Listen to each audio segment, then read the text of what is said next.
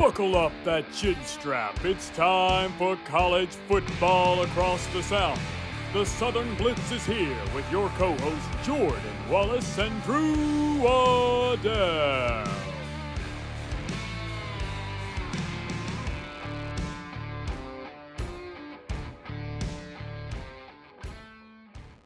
Southern Blitz fans, we had an ugly first week for both the conferences we cover, both the SEC and the Big 12. So we're going to get into the good, the bad, and all of the ugly here on the show.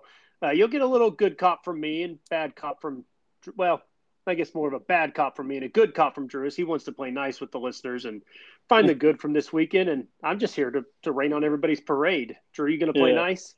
I'll play nice. It's kind of hard, though, because honestly, I'm just kind of sitting here after the first week staring at every single team going, what did I actually learn about most of them? But, Jordan, what we did really learn about a handful of them was not what we thought. It's like that. That's not playing good cop, Drew.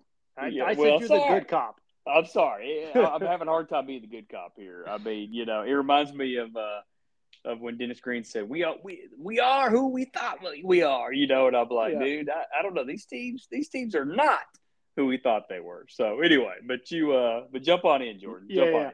So, and I apologize to all the listeners. I am currently under the weather. We sent our 2-year-old daughter to Mother's Day Out program this week for the first week, and so immediately.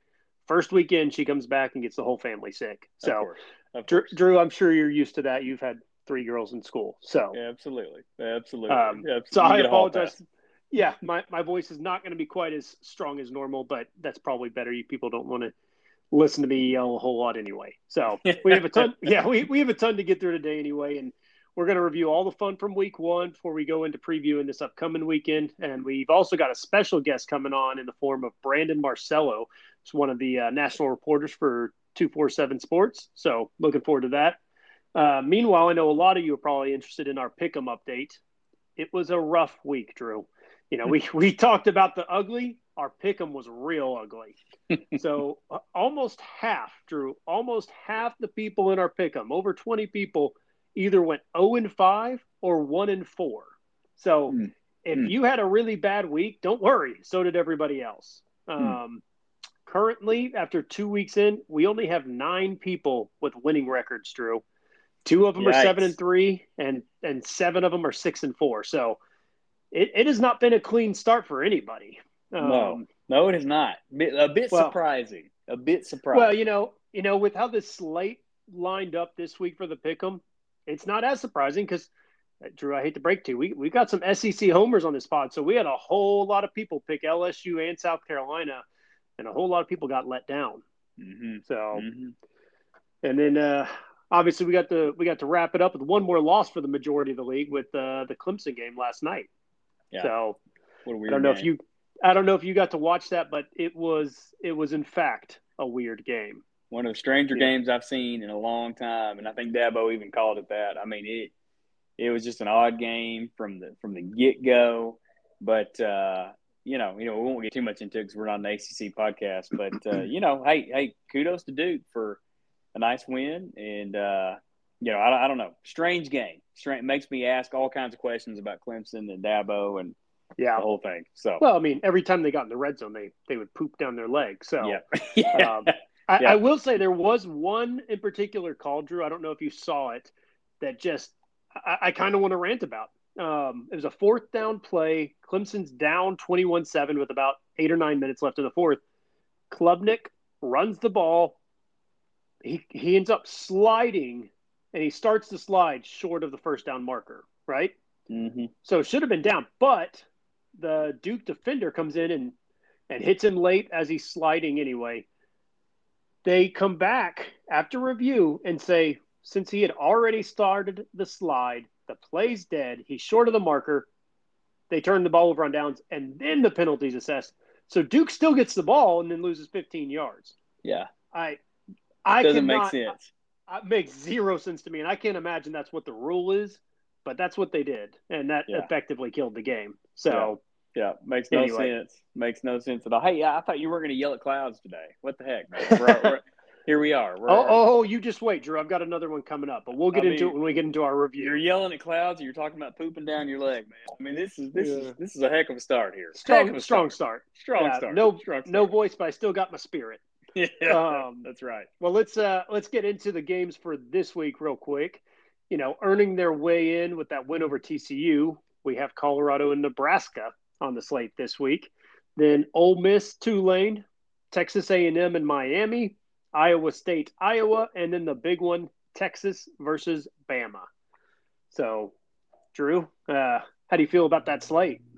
I love the slate. I think, obviously, week one, I feel like we were just kind of let down by the games, honestly. But this week two slate, and, there's a bunch more games outside of these that are solid type games as well. It's really hard to pick just five. But I like the slate, man. I mean, it's exciting. And, it's even down to the Ole Miss Tulane game. I mean, you get fired up about that one. Anyway, I'm not going to talk too much about them because we're going to get into them. Yeah, it's a ranked matchup. Yeah. I mean, we're going to get into these. Even Iowa State, Iowa, Jordan, I will go ahead and say I'm semi-excited about that one. I mean, Iowa scored some points this week, Jordan. They scored which one's going to win 6-3? We know what the score is going to be. So. Yep. No, but we'll like Drew said, we'll get into some of those. We'll start with our week one review, and we'll go with the big Sunday night game to start off, Drew. LSU, Florida State. I'm going to let you kind of tell us your thoughts first. Yeah, surprising is not even. And I want my credit too. Yeah, you want your credit, okay? Jordan. Let's give him his credit here. He was on record letting us know that he thought that. Jordan Travis and FSU would pose an extremely staunch competition on Sunday night, and they did. I don't know if you went so far as to say they would win. I can't remember that. I'll have to go back. I 100% said that Jordan Travis was going to beat LSU because Jaden Daniels was not that good.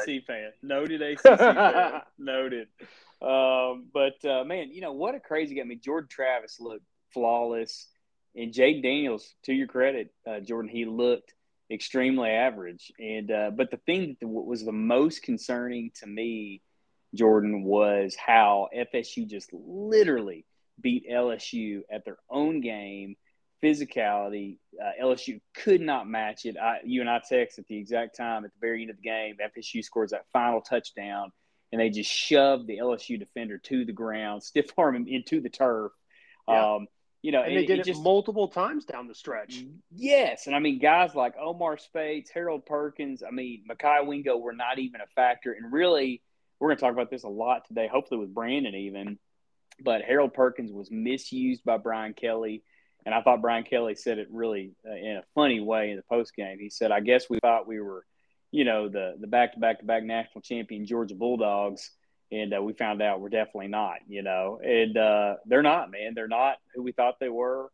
And this team has got a lot of soul searching to have. Well, I'm not gonna beat it to death because, again, I've talked about Florida State. I think they're a playoff caliber team this year, and I was not sold on LSU. I think they're going to be a good team, and I still think they'll be a good team. But I just, as a playoff team, I don't buy it with Jaden Daniels at quarterback. And clearly, that is not the only issue they've got because that defense looked real bad in the second half. I mean, Drew, they got outscored 31-0 to start the second half. Yeah. There's a whole lot of quit. There's a whole lot of quit going on too. Whole lot of quit, and guys just flat out missing assignments and not hustling. And I mean, from a yardage standpoint, it was almost dead even. But man, I'm telling you, Florida State controlled time and possession.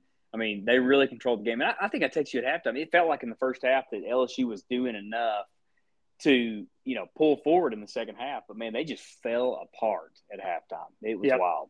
Once Florida State cleaned up those penalties, there was no looking back. So, that's right. And we won't look back any further. Let's move forward to the game of the Carolinas, North versus South. Another game that I went with my ACC love apparently. And North Carolina, man, Drake May looked like the real deal, and Spencer Rattler looked like the guy I assumed he was. Easy. He didn't look that bad. The guy had 300-something yards passing, but he was not terrible. Drake May was just better. And here's the deal: South Carolina is not good enough at this point to play without guys like Juice Wells and guys. I mean, they're just not. I mean, at this point, they can't say, "Hey, we'll be fine without him." Okay, they're not. I mean, to beat a team like North Carolina, they had to have the playmakers on the field, and they couldn't match it. They couldn't. Well, match it. And it's funny, Drew. That was South Carolina was the one fan base I took enough heat on Twitter for ranking them so low. They're like, "How do you expect us to drop that much? We didn't lose anything." And I was like, "You lost a running game, and your O line is suspect." Well, they had no running game, and their O line was just let North Carolina eat Spencer Rattler's lunch. Oh, it was horrible. He's running for his life. I don't remember. I know they had at least 8 sacks. They might have 9. I can't remember what they finished with, but yeah, nine. He's not mobile enough to get out of there, and they weren't doing him any favors. So no favors at all, none. And it was really disappointing. If you're a South Carolina fan, you're staring down the barrel of Tennessee, Georgia in September. This one is extremely, extremely painful right here to lose. Yeah, agreed. Well, since we're going to talk about pain, let's talk about Utah, Florida. The Gators looked wholly, non-competitive for most of that game. Utah was just the better team. And it's, again, Drew, 3 ranked opponents for the SEC this week, and they got beat by 2 touchdowns plus in all of them. Yeah. So, yeah. Not a whole lot of fun. But, Florida, I don't know what else to add. I mean, I'm not necessarily a stock down on them because this is what we thought. I said even without Cam Rising, Utah was a 2-touchdown winner. Florida they are who we thought they were.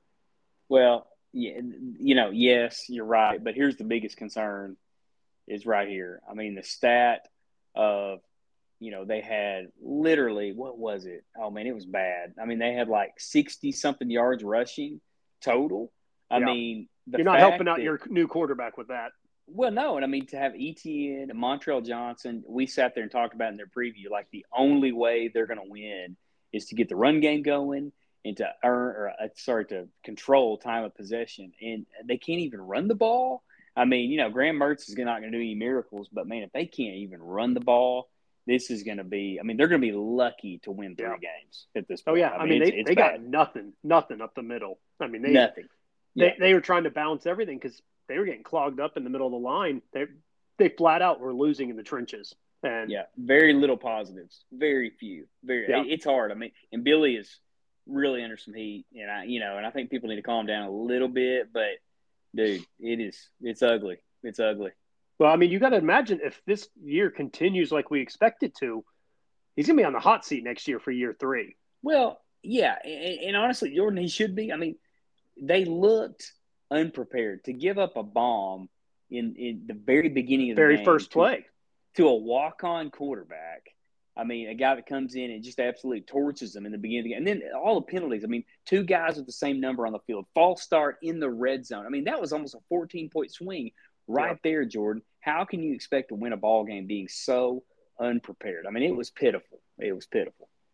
Well, I don't want to keep all the pitiful talk to the SEC. So let's. That's right. That's right. You know who's coming, don't you? Who dat? We coming.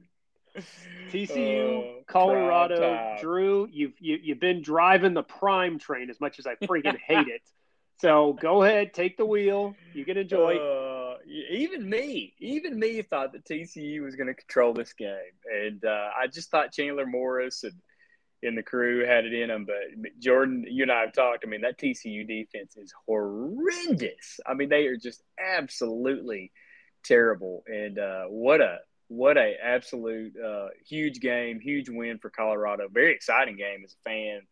But I mean, Shadur Sanders. I mean, guys, 510 passing yards, 4 touchdowns, and then of course Travis Hunter plays. 100 and something. I mean, how many? 110 plays out of the game. He was at 110 with still several minutes left, so close to 120. Dude is just nuts. I mean, Drew, it was. Here's my hot take.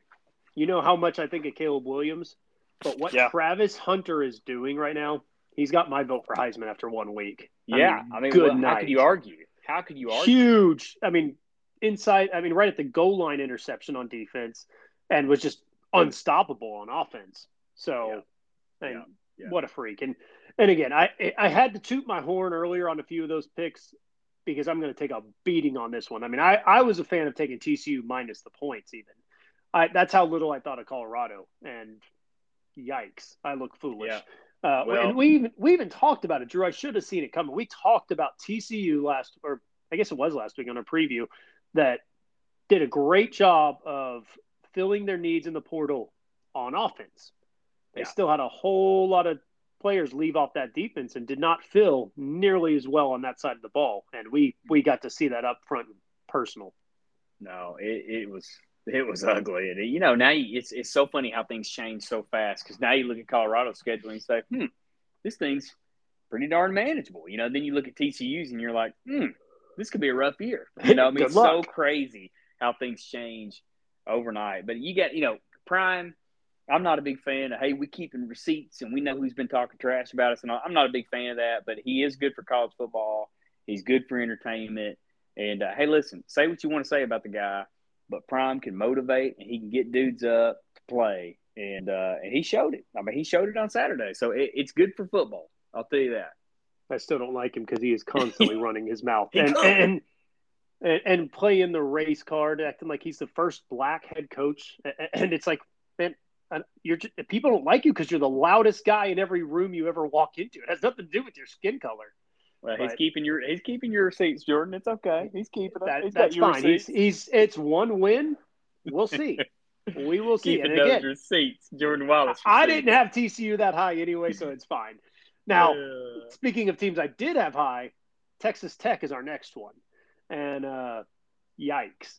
I'm not really sure I understand why they're playing a road game at Wyoming to start the season. Yeah. But that one bit them in the butt. And again, it's a game they were up 17-0, just put it on cruise control. And then it's the old age adage of you let a bad team hang around long enough, they'll beat you because they start to believe they can. And that's exactly what happened. Yeah. I don't know, Drew. I think Tech may have some things they need to get worked out at the quarterback position, see what they want to do there. But what are your thoughts on that game? I didn't catch much of it because I'm an old man and I was falling asleep during this game. But it was a great environment. The place was rowdy. It was pretty vulnerable position for Texas Tech week 1. But there were just some big swings that happened that killed Texas Tech. I mean, I'm not ready to throw the towel in on Texas Tech. I do think this was an extremely big kind of trap game in week 1 for them to play. I actually don't think Wyoming is terrible. I just think it's a really difficult, weird week 1 game. And actually, I think Texas Tech's going to be okay as the season goes on. But I mean, hey, give kudos to the Cowboys, man. What a dub. What a dub. What an environment. Week 1. College football at its finest. And you know what, Drew? I love what you said, and I completely agree. I'm not hitting the panic button yet on Texas Tech. It's just you tried to, like I said, go on cruise control and waltz through a game against a team that wanted it, and you lost. It happens. Yeah. Shoot, I mean, we talked about the Big 12 champion last year, K-State. They lost their first game to Tulane. So, you can bounce back. Now, obviously, that Tulane team ended up being a lot better than everybody realized, but this is not LSU lost to Florida State. Won the West. I mean, it's like, so let's not quite the let's same not get thing. Yeah, not quite. I mean, hey, work with me here, people. Okay, work with me here. Regardless, I mean, it's a tough road, double overtime loss for Tech, but it's not. I agree with you. Not time to hit the panic button. Right, now that being said, our next one, Baylor, Texas State. I am smashing the panic button. Panic. Because this wasn't some game where they let the other team come back and get that close win at the end. No, they got beat. They got handled by Texas State. And the scary part about it, Drew, is, we've talked enough about, is Blake Shapen going to be enough? Yada, yada, yada. Blake Shapen was, hobbled for a lot of the game. So he was hurt and trying to play through it. But his defense did him no favors. Now that's the scary thing for Baylor is Dave Aranda is your head coach. Why is this defense so bad again? Yeah, and we were talking about that last week, and we're like, no way Dave Aranda lets his defense be that bad again. And, dude, they were getting torched by freaking T.J. Finley, man. And T.J. Finley's just a nomad. I mean, he's been everywhere. I mean, Auburn, Florida, just hopping around. His QB rating was 96.2. I mean, that's – what the heck? I mean, God. In defense, that's a talented guy to be at Texas State, though. It is. It is. And it is the new era of transfer portal college football where, a former 4-star from Auburn or somewhere ends up somewhere like Texas State so he can play. And and that's how Baylor ended up losing, basically. Well, and I hate to say this, especially for our Baylor buddies out there listening, but you'd love to say, hey, no big deal, next man up. But hey, your next man up at quarterback, he didn't look real promising either. No. Sawyer didn't obviously, look real great. No, talent's there, but two late turnovers that were basically just killed their game. Yeah, absolutely. Yeah, I don't know where Baylor goes from here. It's tough, but I'm panicking. I'm staying away from Baylor at this point. No doubt about it. No, very, very fair. So, all right, let's move on to West Virginia, Penn State. Tough mountain to climb for the Mountaineers, and they did not do it. They played decent.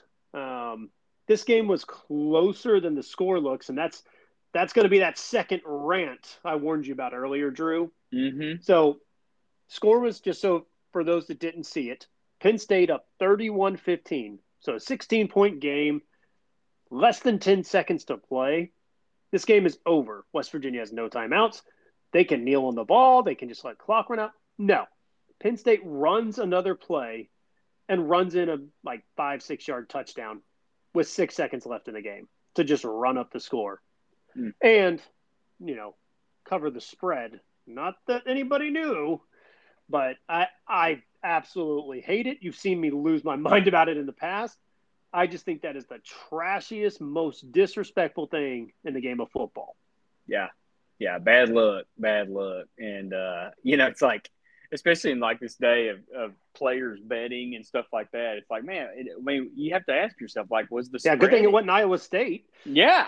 Was the spread in mind here? what the heck, It's like, I don't know. It just makes no sense. Really, really trashy look by James Franklin, but maybe it'll come back and bite Penn State in the butt here in the future. But I actually thought West Virginia played formidable. They didn't get the win, obviously, but I thought they played decent.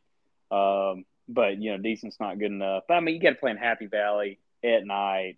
Tough environment. Well, and neither one of us was high on West Virginia going into this one. No, absolutely. Neil Brown will not be there next year. So yeah. But, like we said, for what you had playing at Penn State and everything, an admirable performance. So let's get on to and this is going to make you sad, Drew. This is the game that I think was the biggest win for any team in the Big 12 or SEC. The toughest opponent knocked off, and that was the big win by Houston over UT San Antonio. It was an even matchup. It was. UTSA was favored by a point. Yeah. I've got no problem with that. It doesn't make me sad at all. Houston needed this win. Both teams. It should make you sad that this is the best win that anybody had. I know. Well, that just shows how the week went. But we knew this was going to be a good game. And, I thought Donovan Smith played well, 233 yards, 2 touchdowns. Fun game to watch, man, no doubt. Houston they had to win this game to have even a chance at bowl eligibility. So, but the kings of the Big 12 come forth here. The kings of the Big 12. Well, I had Houston dead last on my Big 12 rankings. So maybe I'll have to bump them up a little. There's definitely some contenders to drop down a little after week 1. So hey, at least they played somebody, man. Some teams beat teams by 73 points, showed no mercy, and Houston played UTSA. We'll get to formidable opponent. We'll get to it.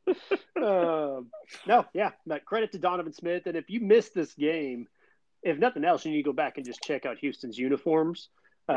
Sporting the old Houston Oiler throwback unis, and they were pretty sweet. I was a big fan of them. So, they're nice. They were clean. Yep. Little nostalgia for you. All right. I'd say those are the bigger games, Drew. So let's kind of quick hitter this thing and run through some of the others. I'll start us off, and then you throw in whoever you want. Let's go to Vandy, because Vandy's 2-0.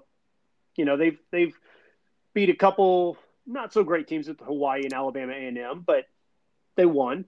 AJ Swan was only 15 of 29, which again that was our concern going into the year. Very low completion percentage last year at 58%. Doesn't look like it's gotten any better. But again, Commodores are 2-0, and you can't ask for anything more than that for them. Yeah, real quick, my problem on that game is that Vanderbilt started slow again in this game. And they play Wake Forest this week, and they really need to win that game. They cannot start slow again. They've got to figure out a way to avoid sluggish starts. All right. Pick the next one. I'm going to go with, obviously my favorite team in the SEC, the Mizzou Tigers taking on South Dakota. I won't say too much about this game, but, hey, solid win, 35-10.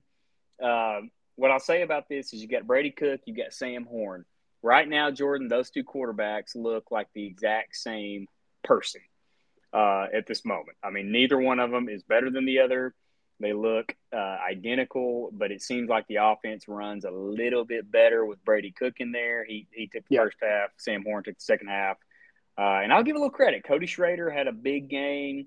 I do not think he's going to be able to hold up an SEC play, but that defense is just unstoppable. So, anyway, good dub for them. I still think the quarterback position is of major question at this point. I agree. Cook's definitely the guy I would go with, but was not sexy against a team like South Dakota like it should have been. Like you said, the defense was sexy. They actually held South Dakota to 194 total yards, so you'll take that every day. Yeah. All right, let's do Ole Miss. So Ole Miss, first play on defense, gave up a 75-yard touchdown run. Yeah. What happened after that? Beginning of the Pete Golding era. After that, 160 yards total offense, Drew. Yeah. That's pretty solid. All because of Quinshon Jet. Oh, wait. No, just kidding. He only had 60 yards. Oh, what Quinshon? He didn't even show up, and these guys did that. He didn't even show up, and these guys did that, dude. Listen to this, man. Here we go. Here's Ole Miss's drive. Touchdown, touchdown, touchdown, touchdown, field goal, touchdown, touchdown, touchdown, touchdown, touchdown, touchdown. That ain't bad. Yeah. That ain't bad. Well, basically Mercer said, hey, you're not going to beat us on the ground with Quinshon Judkins. That's right. And Ole Miss said, okay. Yep. And, Dart threw for 334 and 4 touchdowns. Trey Harris, Jordan Watkins, both over 100 yards. And Trey Harris was the big transfer from Louisiana Tech we talked about before the season. So, and Michael Trigg looked good. I mean, if Ole Miss can get it going like that through the air this season, look out. Yeah. And I'll say, leading into the next game, I think the exact same thing happened in the Arkansas game. Raheem Sanders only had 42 yards rushing. He did have 2 touchdowns, but KJ had a day, 246 yards, 3 touchdowns. But Western Carolina did the exact same thing Mercer did and said, you will not beat us on the ground. A little bit concerning, so we want to see that run game get going. But Arkansas looked good in Little Rock, played well, dominant. The only thing is, I will say, Jordan, they had a lot of plays that West Carolina hit for 15 or more yards pass plays. And so they've got to clean that up if they want that secondary and that defense to be better. But anyway, overall, they did what an SEC team should do to an FCS team. Well, and if you want to talk about SEC versus FCS, talk about Georgia. Georgia was not sexy for the back-to-back national champions. They were only up 17-0 at the half against UT Martin. Less than ideal. And with 9 minutes left, it was in the first half. There was still only 7-0. So not what you'd expect for sure. I don't know. Carson Beck was okay. 21 for 31 for 294 and a touchdown, but 62.0 QBR. I think you want to have a higher quarterback rating than that when you're playing UT Martin. So I can't imagine that they're overly excited about him so far.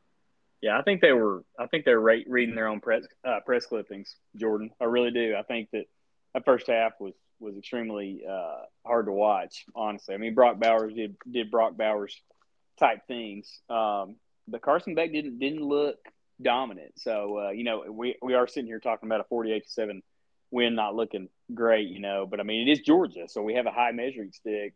Yeah. But just kind of a boring game. But I tell you what, my most impressive player of the weekend in the SEC, Alabama wins 56-7, and Jalen Milroe, I thought, solidified himself as he should have in that game. 194 yards through the air, 3 touchdowns, 48 yards on the ground, 2 touchdowns, 5 total. He just looked dominant. He was efficient. He looked good. The defense looked solid. I just thought Alabama did some good things, but the most important thing, they had to answer the question of who is our quarterback, and there was zero question on Saturday. It was Jalen Milroe. I mean, Buckner and Simpson didn't even get any run at all. Anyway, I just thought it was really impressive, and I really think Alabama answered the question they needed to get answered this weekend.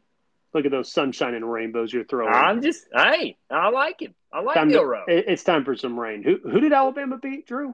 Yeah. Is that Middle Tennessee State you're bragging about? We'll find out. I think there's some concerns. Alabama outside of Milroe, he was very solid.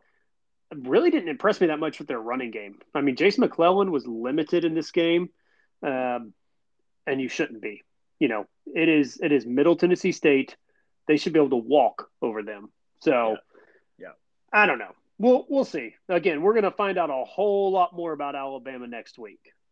So we'll see then. But speaking of running games, Mississippi State, Drew, and that is not a mistake on my part. They actually ran the ball. I think Woody Marks might have had more carries in their game this week than all of last season. So 19 carries, 127 yards, and 2 touchdowns. I mean, for a Mississippi State running back, that is a far different look than the last few years. Yeah, it was. It was a little sluggish start, but they ended up kind of taking it. And, it wasn't a real exciting game.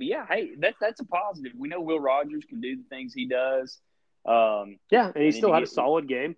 Yeah, and to get Woody going, I mean, that's only – and Creed Whittemore had a good game as well. I think it was a good start for these guys. So I think have things to look forward to, things to build on here if you're Mississippi State. All right, let's build on it with Auburn then. How about it? Looked good, although I don't know that they necessarily answered our biggest question with them, which is Peyton Thorne. He was they didn't have to do it because bad. No, he was fine. He was 10 of 17 for 141 yards and 1 touchdown. So which is fine when you can run for 289 yards and 6 touchdowns. So They ran the ball at will. I would have liked to have seen a little bit more Peyton Thorne just so we know what we're working with. But that may be by design. Well, Robbie Ashford, Hugh said it. Robbie Ashford is going to have a place in this offense, and he did 3 touchdowns on Saturday. I still don't know how that looks when SEC play starts and all that, but he passed a couple times and still looked horrible at that. So, when they get in the red zone, he's going to be a nice weapon to have. But for Auburn, man, that place was rocking. They're excited to see good football again. Auburn is a dangerous team. If this team gets going, man, watch out. And hey, listen, they beat the Minutemen. I mean, I told you last week, watch out for the Minutemen, dude. And they beat these guys. So I mean, come on, I don't know how big of a win that is, but okay. I'm off that train. I'm off the Minutemen train now. So, talking about a big win, A&M.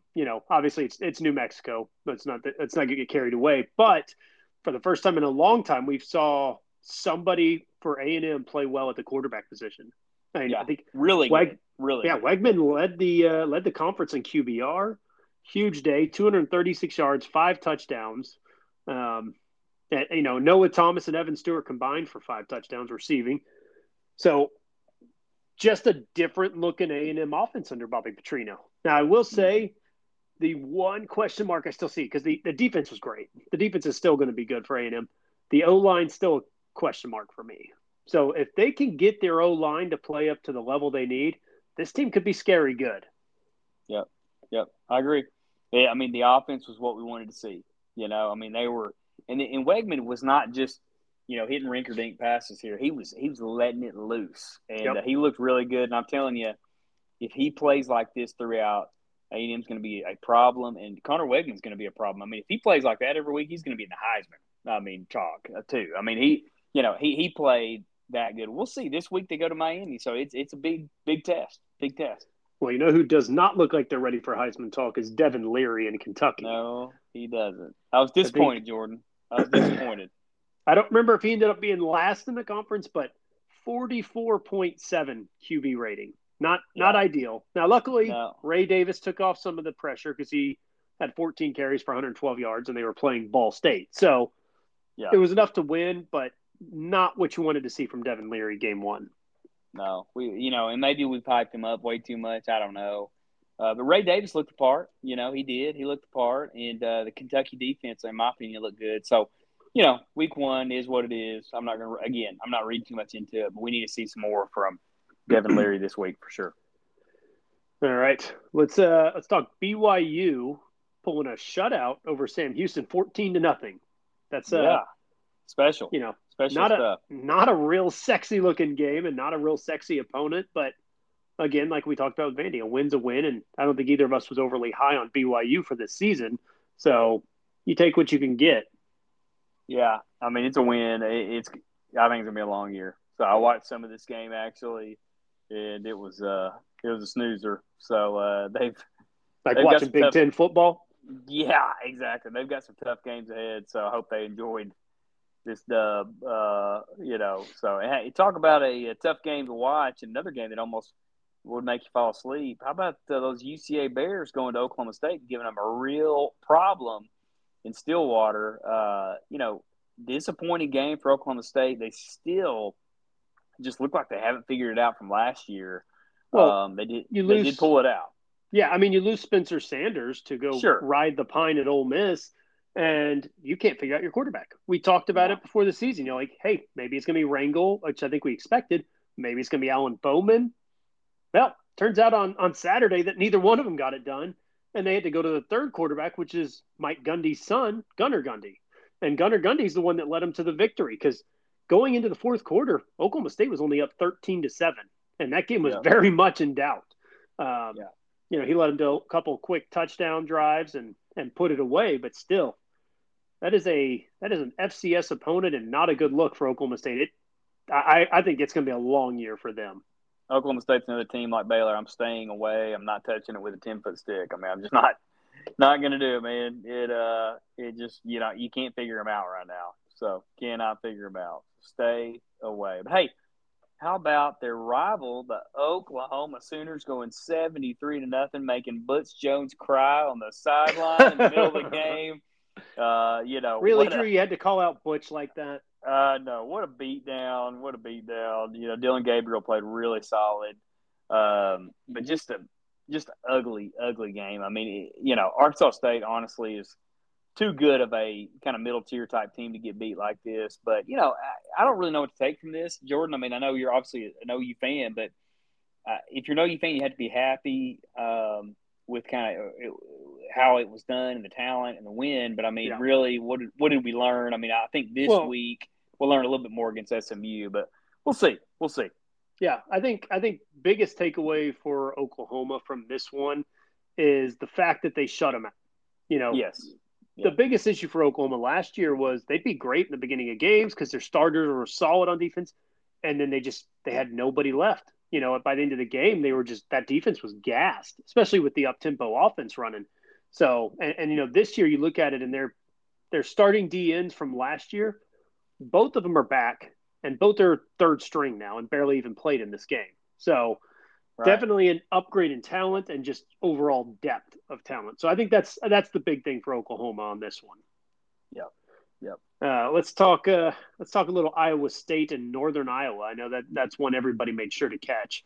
I honestly was impressed with Iowa State more so than I thought I'd be, just because they lost their starting quarterback right before the season starts. They lost their starting running back right before the season starts, and they come out and they go up 30-0 on Northern Iowa. They gave up 9 points late, but again, trash points, and they handled that game. So credit to them. They may be better than we expected.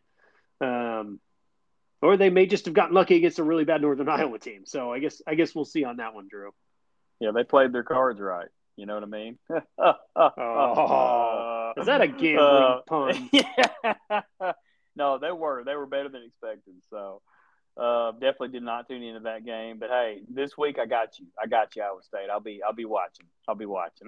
Well, another team we had down there was Cincinnati, and they they took care of business. 66-13 over Eastern Kentucky, and little former Florida flavor with Emory Jones at quarterback, and he threw for 345 and 5 touchdowns, Drew. Heck of a game. He's always had the talent, and it's good to see. It's really good to see. So I guess we've only got a couple left, so let's wrap up with K-State, 45-0 win over another FCS opponent. Not again, FCS opponent. There's not going to be a whole lot you can take from that, but Will Howard was solid. And I think K-State's one of the few teams that at the end of this week was able to say, yeah, we're still a contender in this conference. Yeah, if there's one thing I could say, though, I didn't like that Will Howard threw a pick, and I thought he should be a little bit cleaner than that. But, we're splitting hairs at this point, talking about those types of things. But, they can clean it up a little bit, with a shout. as I say that, they had a shutout, But anyway. But, hey, moving on, though, the game that I thought was weird was the Texas game. And, you talk about a tune-up to Alabama, and they just were not dominant, Jordan. I mean, they weren't dominant like we expect them to. You look at the roster, this shouldn't have even been a contest. And, I mean, JT Daniels was horrible for Rice, and yet it ends up being a 37-10 game. Just not impressive. And it wasn't that, it was closer than that throughout the game. So, I don't know. I mean, you're talking 7-3 Texas after one quarter, and then second quarter, they had to settle for 3 field goals. So, I don't know. Very uneven from the offensive side of things for Texas. So, it'll be interesting to see how they do this upcoming weekend. Part of it's going to be that neither them or Bama wanted to show anything exotic. I mean, this was a basic bunch that they're throwing out there, but still, even basic, you should be able to run over Rice. Absolutely. Agreed. So agreed. Going on to I guess our last one to get in there is Kansas. Jayhawks looked good. They struggled early on. They were only up 17-10 on Missouri State at half, but they turned it on in the second half. No Jalen Daniels, no problem. They brought in Bean, and Jason Bean ran the offense and got it going in the second half. And, some of that was the running game, but, when you're Kansas, you take the wins where you get them as well. Yep. I agree. Cool.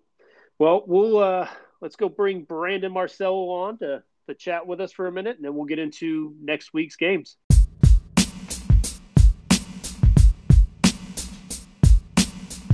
All right, so coming onto the podcast with us now is Brandon Marcello. He is a national reporter from 24/7 Sports. Brandon, we appreciate you coming on. Hey, thanks for having me. I appreciate it, man. And, it's kind of a tough deal for me. Dealing with one hog on the podcast is tough enough, but now we have another University of Arkansas grad coming on, so I'll suffer through. Yeah. So, Brandon, I guess kind of first thing, give us a little bit of background, where you came from, how you got to where you are with 24/7. Yeah, I've I went to the University of Arkansas. I actually got my start doing I was a managing editor for the Nashville News in Southwest Arkansas for a little less than a year, and then started doing some local government reporting for now defunct newspaper, the Morning News of Northwest Arkansas. And, finally got back into sports after being in college less than a year into that at the Northwest Arkansas Times. And that kind of spun off into a gig where I was like the 4th or 5th backup covering Razorback stuff. And then I started doing a blog called the Slophouse blog, and became online sports editor for the paper. And then in addition, the Arkansas Democrat Gazette. And from there, went and covered Mississippi State for the Jackson Clarion Ledger as my first full-time beat writing job, so to speak. Did that for a few years in the early Dan Mullen era, and then went to Auburn, I think a couple of months after Gus Malzahn was hired there in the spring of 2013, and was there for 7 years, and then got promoted to this gig as doing national reporting on the college football level, and having a ball. Awesome. Well, Brandon, you got tons of experience, obviously, and that's why we wanted to have you on. But kind of tell us your initial thoughts after the first real full week of SEC play. I know there were a lot of surprises week one, for sure, a lot of cupcake games. as well. But one thing I had noticed, and I completely agree with you. The LSU game is the big talk, but give us your take on what was their usage of guys like Harold Perkins on the defense? Why was that puzzling? Why was that head scratching? And also kind of talk about some of the more surprising things that you saw week 1 of the SEC. Yeah, back in the spring, I almost thought it was a joke when I was reading that Harold Perkins was practicing an inside linebacker, that they were moving him over there to kind of get him more ready for the NFL. And I understand from a coaching perspective, a lot of coaches want to do that for their players. We want to prepare you for the NFL, get you in the best position for that. But you're also trying to win ball games. And they stuck with that. They went into the opener, and I saw where Pro Football Focus put on there that he had only rushed the passer like 7 times, was in pass coverage a career high amount, nearly 30 times in pass coverage. And, that's just not his strengths. His strength is rushing the passer. And they took him out of that. And I'm not sure he would have been incredibly successful against Jordan Travis, Florida State, and the way they were playing. And obviously, and LSU already had a spy kind of on him, but it just didn't make any sense to me. And I even said this. It's almost like LSU's coaches might as well have asked one of his teammates to go to block him every play. Yeah. I didn't understand it. Brandon, you talking about Pro Football Focus? I think I saw he was the lowest graded defender on LSU's team. Well, they've had legitimate snaps in the game, and the majority of it was as a linebacker. He actually had a really nice grade when rushing the passer, but it was so limited. Yeah, it just doesn't make sense. I sometimes coaches think too hard, and then they also say, "Hey, we're going to help you out with this," and maybe it's. I'm not sure if that's something Harold Perkins wants or not, but I'm going to tell you, it's going to hurt Harold Perkins if he's playing an inside linebacker. He's going to be completely eliminated in games, it looks like. I don't get it. No. Well, outside of the Harold Perkins fiasco, what were your kind of, I don't know, give me a couple of your biggest takeaways from week 1 nationally? Whew.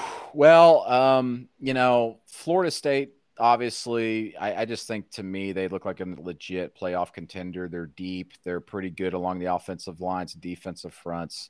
And they've got 2 receivers, and Johnny Wilson and Keon Coleman are absolute mismatches for practically everybody out there. Also, how about the Pac-12 starting hot? They're 13-0 to start the season. And no one's ever done that before. And listen, in a dying conference. Dying conference. And listen, we going into this season, we knew that it was going to be the conference of quarterbacks. They had 8 quarterbacks coming back with 3,000 yards passing in a season. And boy, the best team in that league may potentially be Utah, the back-to-back Pac-12 champions. And they're playing a backup quarterback right now. So what's that tell you about the strength of that league? It'll be interesting. How amazing would it be if the Pac-12 gets into the playoff and it ends up being maybe the strongest top-heavy conference, I should say, in college football in its final shindig, so to speak. There was also some smaller results that really surprised me. Texas Tech losing the way they did at Wyoming, where they just looked listless in the second half, really kind of putting a damper on what was going to be a big week 2 matchup with Oregon coming to Texas Tech, and Tyler Shuck, the Texas Tech quarterback, being a former starter at quarterback for Oregon before transferring from there to Texas Tech. And then how about Texas State going on the road and just bludgeoning Baylor? They were up double digits throughout the second half. Baylor made changes along its defensive staff, including, I think Ron Roberts, the defensive coordinator, was fired from there. Auburn hired him, and now the defense looks even worse. It's very I don't understand what's going on at Baylor, but kudos to Texas State, the program with, by the way, outside of Colorado, the second most transfers in college football, and they went into Baylor and beat them. Right. Well, and Brandon, we've already, again, this is a Big 12 SEC podcast, so we've done enough pooping on the 2 conferences after that first week of games. Yeah. It was ugly. So let's get a little bit of sunshine and rainbows. Give me a couple schools from both conferences that you're a little more stock up on after 1 week. OU, I think I had them near the bottom of my top 30 that I do every week going into the preseason, and I've got them knocking on the door of the top 10 now. Wow. I know it was Arkansas State, and Arkansas State's been falling apart under Butch Jones, which brick by brick, imagine that. And I could have predicted that, huh? That's right. Man. That's right. Yeah, there was a whole lot of Tennessee volunteer action on Twitter about Butch Jones. So no love lost there. Yeah, so I think I saw someone on Twitter say like he it's like he's just sitting in a Tony Robbins seminar all the time, just and he's saying all these quotes and everything, and he's like Tony Robbins without the results. That's great. Yeah, I'm not really high on OU now, and goodness gracious, you know, I like Dylan Gabriel at quarterback, but man, Jackson Arnold's just sitting there and looked great off the bench. Like, you know, maybe they'll get him more involved. You know, future, or I should say, past Big 12 member and future Big 12 member Colorado looked. I think everybody that just was not necessarily shocking, but it was just amazing to watch. You know, Shedeur Sanders throwing for over 500 yards, and of course, my goodness, Travis Hunter playing 149 snaps, playing both ways. We've never seen anything like that in modern college football, especially in that heat. It's insane. But I can't wait to see what they can do week to week, because they've got some obvious weaknesses along the offensive line. They can't really run the ball effectively, but offensive coordinator Sean Lewis, who quit his job as a head coach at Kent State to go to Colorado with Deion, schemed around that. And they've got a lot of smart coaches on that staff. But yeah, you know, stick to the Big 12 and SEC. There wasn't really a lot like, oh man, that team really jumped out. OU did. I was really disappointed in Florida's offensive line at Utah. I was in Utah for that game and watched that one. Yep. The right side of their offensive line is just dreadful. They did not do a very good job of picking up the blitz at running back or at tight end. And the personnel's a personnel there, you know, right? And it's not going to get better, I don't think. And that's a bad sign for them going into this year. You know, otherwise, that's a big one we talked about. Yeah. Was, you know, Florida, you know, we knew what we were getting with Graham Mertz. You're going to get an average quarterback that can manage a game, but we expected Florida to at least have a running game, and it was non-existent. Yeah, and that's you got to run the ball in the SEC to be successful, and they got way too many holes as of right now. And Billy Napier, I think, will still get another year because his recruiting is doing so well. They're number 3, I think, in the nation right now. But you know, they need to show some positive signs. I mean, they got like the largest staff in the SEC, and yet they don't have one person on that staff that can realize that they got 2 players on the field with the same number at the same time. Right. Yeah. What the hell? What the hell's going on? Yeah. Puzzling. Yeah. I'll say, so to the Deion, everybody wants to talk about that right now. And obviously that's the hot topic, but you know, what is your take, Brandon, you know, on this instant Deion success with the transfer portal? Obviously his personality, how it coincides with college football today. You know, are you a fan of it? You know, how is it being a media member covering Deion, that kind of thing? And what all does he bring to college football in this era that we're in now? Yeah, he brings attention to it, and he's capitalizing on a changing era, as you mentioned, where it's one, we want results now, but also two, it's all about personalities and tapping into emotion. And you know, you see it in politics nowadays, and I think Deion's got that down pat. And what you're going to see, I think, as a result of this is you're going to see more ADs out there more willing to, quote unquote, take a chance on a coach to blow up the program. And by that, I mean, a coach will come in, get rid of whoever they want on that roster, and then go to the transfer portal and rebuild it. Because not only at Colorado, you're seeing the success, but as I mentioned, Texas State, you're seeing the success here early. Now we'll see week to week if they can keep it up, but I'm telling you, those rosters were obviously upgraded in this offseason. So other ADs are going to go, oh yeah, maybe we can do that. And it's legal to do that right now. So let's just go play the game and get that done. Let's do it. As far as covering him, it's different, as you would imagine. You know, you don't necessarily like. I've tried to talk to him, try to go through his SID, the sports information director there, and they just straight up tell you, listen, you got to go through his people. You got to go through his crew that he's hired. It's different, but Deion is different, and he's been successful in practically every single thing he's ever done in his life. And so he does things his way, and there's only a select few in this industry that can dictate the terms and make up the rules. And Deion's one of them. And for good reason, because he just gets results, and he is a personality that people gravitate to. He's a leader that people can believe in and they trust. And I've long been a supporter of saying that Deion is going to be successful, whatever he ends up coaching, whatever level it was in college football. And he's a fantastic CEO. I don't think he gets enough credit for that, and handling the behind the scenes stuff, managing a staff, building a staff, managing the game day stuff, having the executive decisions behind closed doors. And it's crazy just how quickly he's able to get Colorado back on the map, one, but two, to actually get a win right out of the gate. Listen, they could win 3 games this year. I don't care. I still term it as a success, because you open the season and you beat TCU, was in the national championship game. You went all over them. Having said that, Colorado is going to win more than 3 games this year. But the thing is that everybody loves to hop on failure. They love to attack people who fail. And the moment he loses a game, Deion, people are going to go after him, and it's going to be interesting to see how he reacts to that. Yeah, right. Totally agree. But I mean, you talk about it, coming out there and winning that game against the, national championship runner-up. What a huge swing for that program. And you got to imagine you're going to start seeing it really pay dividends on the recruiting trail, because, Colorado, they brought in an okay class, but there was nothing overly sexy about their class last year. This class could be good now that he's shown an actual result game 1. Yeah, and that's why everybody goes, well, he's just going to keep going to the transfer portal year after year. It's like, no, not necessarily. He's going to get a good mix of high school kids in there, and he's been getting after these big-time 4-star and 5-star high school kids, and he's only going to get more notice now that they're winning games and he's showing the product on the field. He's not just rocking the boat. I think he's stocking the boat. He's gonna get that thing filled up with some high-quality high school guys. Yeah, well, and I think the only real high-end guy they landed last year was Dylan Edwards, and you got to see him on full display against TCU. So, oh yeah, definitely. I mean, and that's the thing. It's like he can go in there and he can tell a guy whether he's going to play, immediately.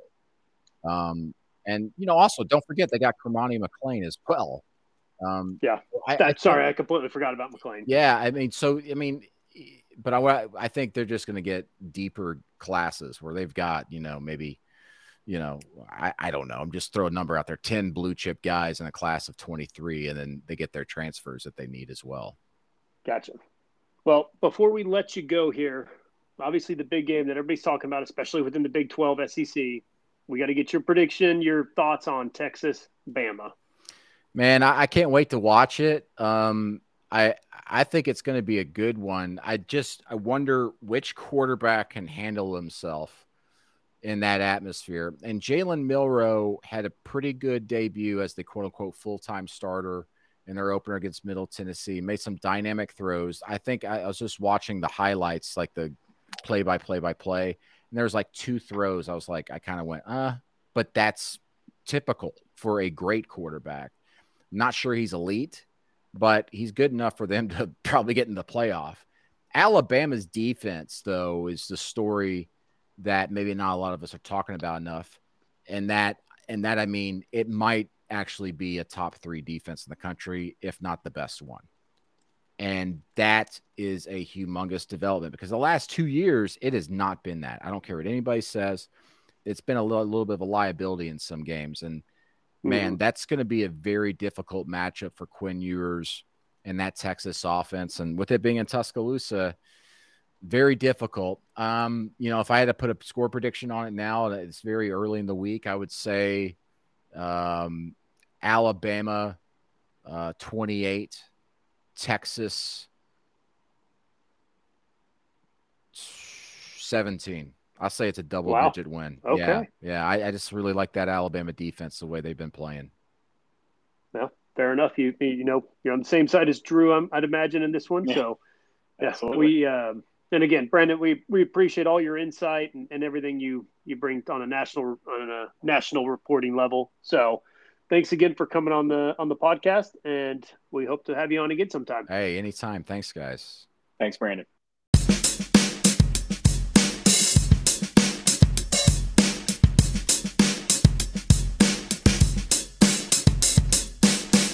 Well, Drew, I don't think there's really anywhere else to start for week 2 except for the game that involves both of our conferences and both teams that we picked to win the conferences. Alabama, Texas. Give me your first initial thoughts. It's an interesting game because I wouldn't say Quinn Ewers or Jalen Milroe were unbelievable the week before. I mean, I thought Jalen proved a lot more. You and I may disagree on that behalf as we did earlier, but I think Jalen proved quite a bit for week 1.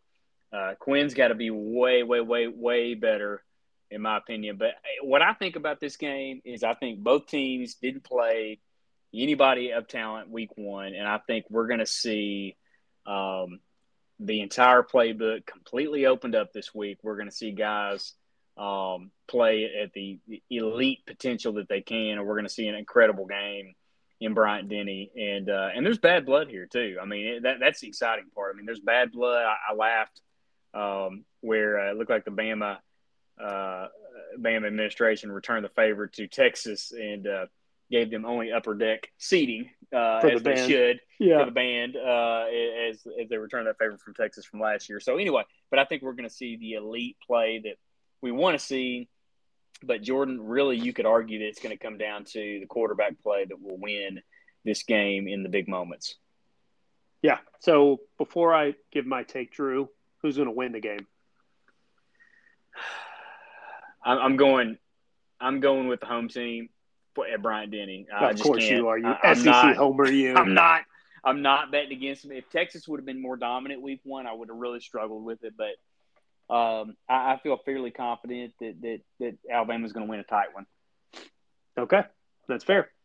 So, I think, and again, the whole way the season's going to go for Texas is, are we going to get good Quinn Ewers or bad Quinn Ewers? Because we've seen both, and he is very unpredictable. I think their running game is going to be solid, and Texas has some freak show playmakers at the receiving positions. And I'm not just talking to receivers. Obviously, Xavier Worthy's phenomenal.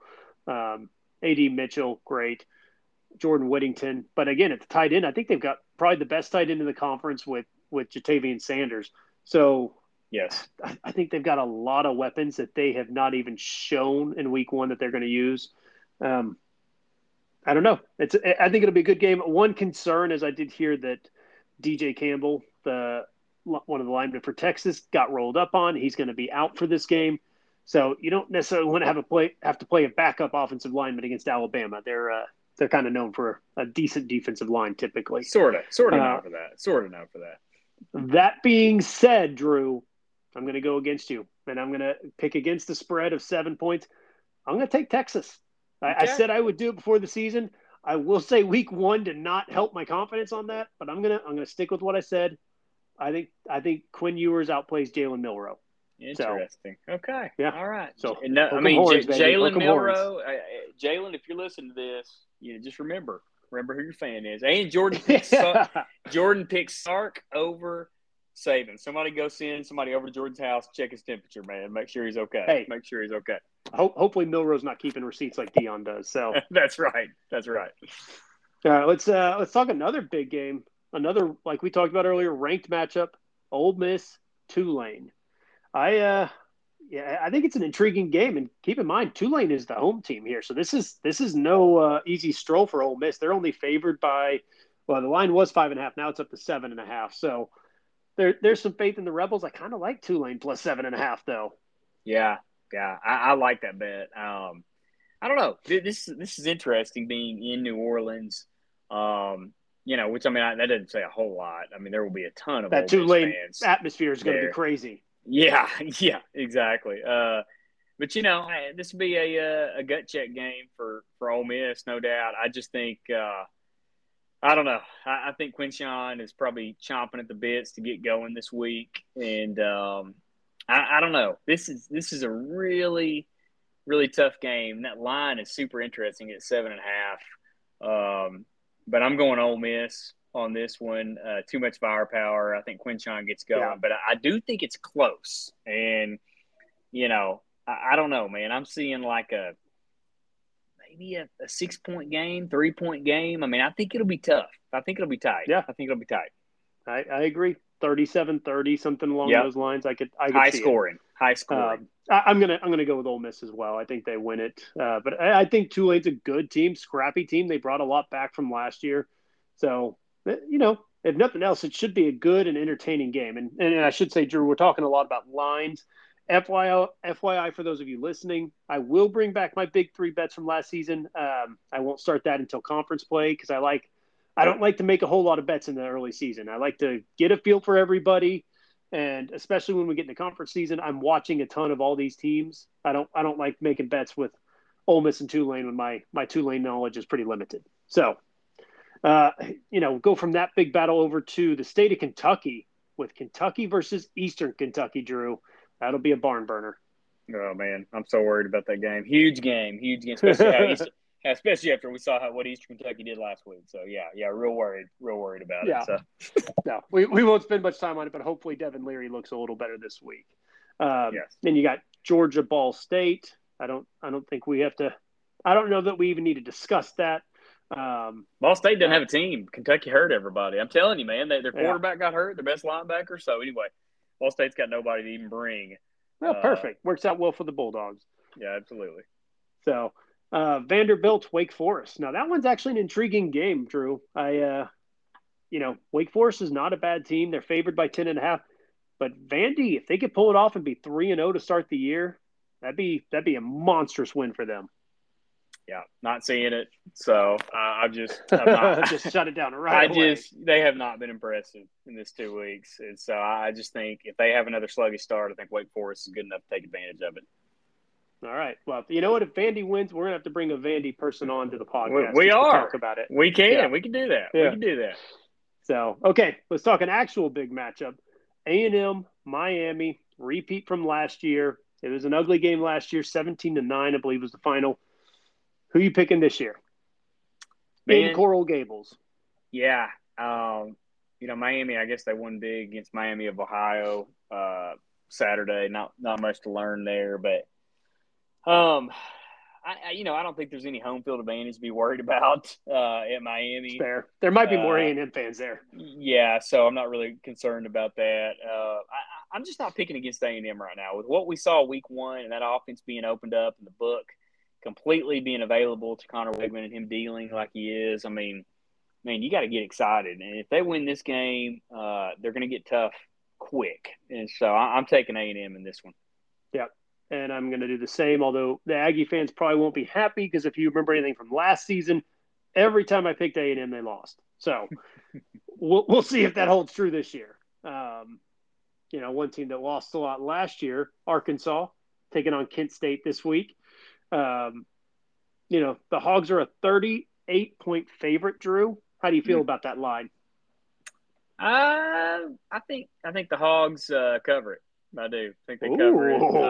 I watched Kent State last week against UCF, and not much going on there. So they lost by 50 to UCF. So yeah. So I'm feeling pretty good about that. But yeah, got to get Rocket going. Really, all you can say is, hey, get better.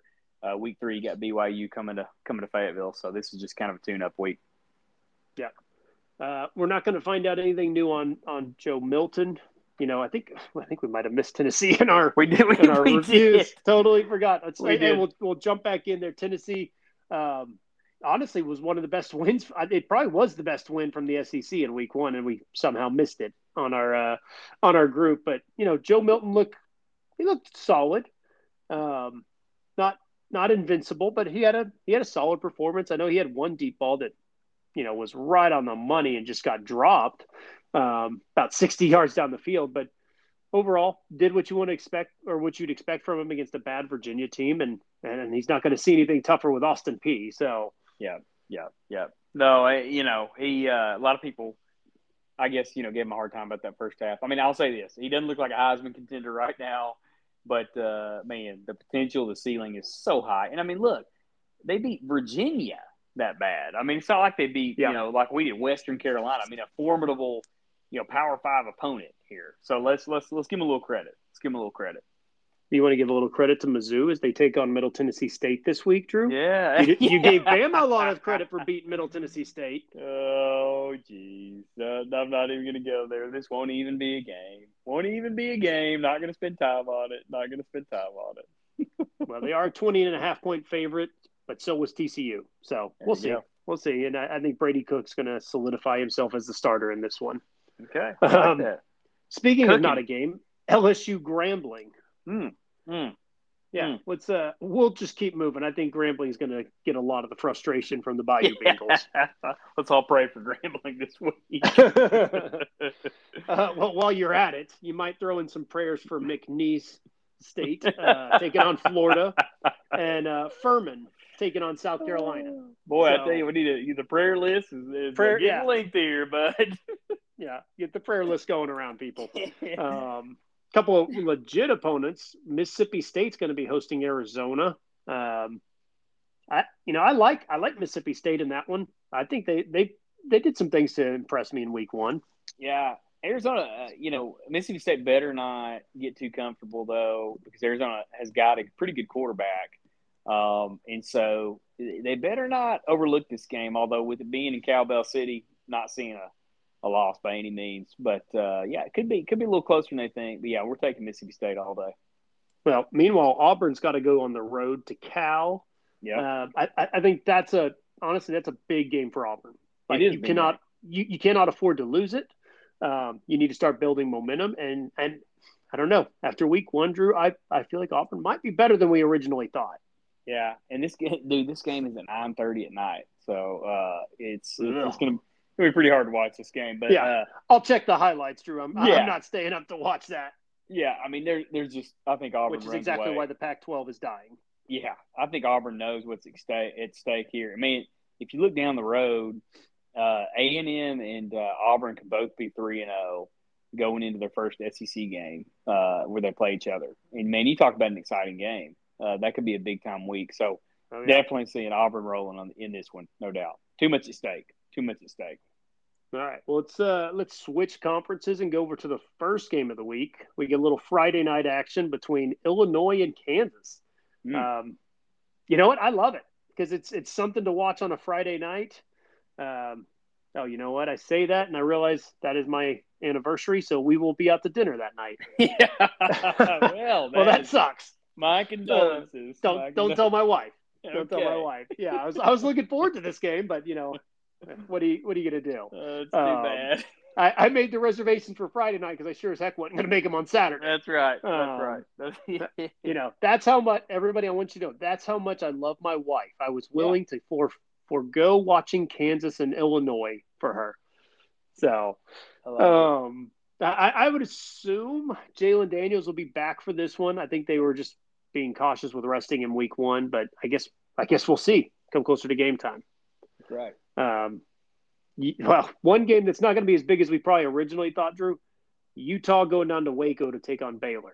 No, this could be a bloodbath right here, buddy. Let me tell you, unless Sawyer Robertson just becomes freaking Peyton Manning overnight, this is going to be a tough one to swallow. But we'll see. I mean, I'm not going to completely count Baylor out. I am panicking on them and running from them. And man, if Cam Rising comes back too, which I don't know what the status is on him, but if he actually comes back this week, that could be really tough. So not liking Baylor's chances in this one. Well, and I don't know if we mentioned it before, but Cam Rising might come back, but Blake Shapen will not be back for Baylor. No. He's going to be out 2 to 3 weeks with an MCL injury. So yeah, who knows when he comes back from that, but it will not be this weekend against Utah. And like Drew said, I don't like Sawyer Robertson's chance against the Utes. Not at all. All right. One of our pick'em games, Drew, Iowa State, the battle to get to 6 points and a victory. Who do you like? Oh, man. Where's this game at? This game It is in Ames. It is in Ames. And the over-under is 36.5. Wow. Yeah, that's sad. You know what? I'm going to go out on a limb. I'm going to give Iowa State the leg up here. I think they're going to get this dub, and because Iowa is just so damn unimpressive, and I'm just going to say Iowa State's got a little chip on their shoulder, and in Ames, going to be a good environment, rivalry game. Let's go with the Cyclones, baby. All right, yeah, Iowa's favored by 4, but you know what? I'm going to ride with you, Drew. I'll take the Cyclones as well. Noted Cyclone lovers here, boys and girls. Yeah, now what we need to do is find their fans and get them on the podcast. That's right. All right, we won't spend any time on BYU Southern Utah, K-State Troy. I think K-State rolls them. One game that's probably a little more of an intriguing matchup is OU SMU. This SMU is not a walkover game. I mean, that is a talented team. They've got their defense is a little more suspect, which, OU fans are familiar with that. But that offense, they've got some legit players on that offense. A couple top 100 receivers. They've got a top 100 player in quarterback Preston Stone, which they had no business landing any of these guys. I think they've got a former Bama 5-star running back, Kamar Wheaton. So that offense has some talent, Drew. Yeah, it does. It does. And, it's not going to be a walk in the park or anything like that, but a really good measuring stick game for OU before, getting into some tougher games. So, I think that this is kind of a blessing for Oklahoma to have a game like this coming into some tougher games ahead. So, yeah, but I think OU rolls still, and I think it's, by the end of the game, a pretty good amount. So, I think they're going to be okay. It'll be the first real test for the defense for sure. So, yeah. How about that West Virginia game, Drew? You see who they're playing? Who they playing? Who is? It's somebody you don't want me having to say the name of, but it is, according to you, Duquesne. Duquesne. No, Duquesne. Duquesne. Oh, shoot, man. Hey, is West Virginia safe in any game at this point? I mean, do we I don't want to speak anything into reality at this moment, but I think they'll be fine in this. Hopefully they'll be okay. Against teams whose names I don't know how to say. I think West Virginia's safe. So, yeah. What is a pretty good looking matchup is Cincinnati-Pittsburgh. Mm-hmm. That's going to be the first real test to see, is Cincinnati going to be worth a crap at all this year or not? And we didn't find out much from their first game really. 7-point dogs against Pittsburgh. That one should be a good game, and I'd like to pick Cincinnati, but I don't know enough about Pittsburgh to do so. I have a weird feeling that UCF and Cincinnati are going to be better than we think. So I don't know if that's going to be noted or accurate or what, but I have a sneaky suspicion that both of them will end up better, and we could even argue Houston's in that bucket too. So we'll see. We'll see how it all breaks down. All right. Well, let's talk. Got a couple big matchups as well, Drew. We got Oregon, Texas Tech, which again, leave it to the Big 12. They ruined a couple of these big matches with the Pac-12. Well, shouldn't even say the Pac-12. It was Utah and Oregon. Neither one will be in it next year. So, but Tech and Oregon, I don't think it's going to be a blowout. Oregon's only favored by 6.5. So, what a way to rebound if you're Texas Tech with a win over Oregon. Right. Yeah, it would be. I mean, and again, not counting out Texas Tech at this point.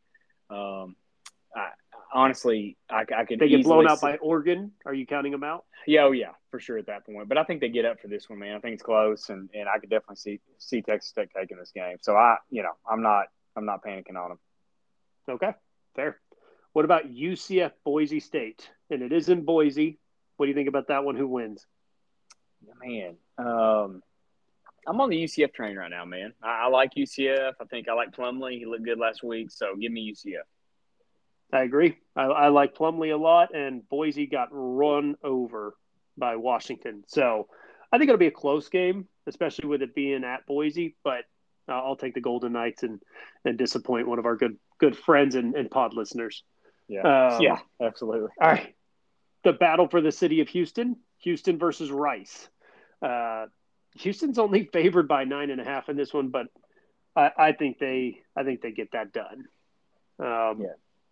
TCU gets an easy bounce back game against Nichols, and they desperately need it after last week. And then we'll wrap up with another late Pac-12 game: Oklahoma State, Arizona State. Both 1-0, but both very unimpressive against FCS opponents in week 1. Who gets the win here? Man, I don't know. I don't even want to pick that game. It's gross. I don't even want to watch that game. Oh Lord, man, I don't know. Arizona State, I guess. If you had to hold a gun to my head, Arizona State. There you go. There you go. You know what? If you have to hold a gun D to my head, I'll take Gunner Gundy and the Cowboys. Okay. You know, I think Oklahoma State wins a close one, but again, that's part of the deal with Oklahoma State this year is I don't think they're good, but their schedule is so soft. They may win a decent amount of games. Yeah. So they might. No. But hey, it's a great week of games, Drew, and it's a great week to get a good litmus test for a lot of teams in both conferences. Not quite as many of the FCS opponents, so we get a good feel for who somebody's going to be this year. Yeah. But I look forward to it, and we look forward to talking to you guys again next week. So, Drew, I'll let you say your goodbyes. All right. Everybody as always, go follow us on Twitter at @Southern_Blitz, and we will see you again next week.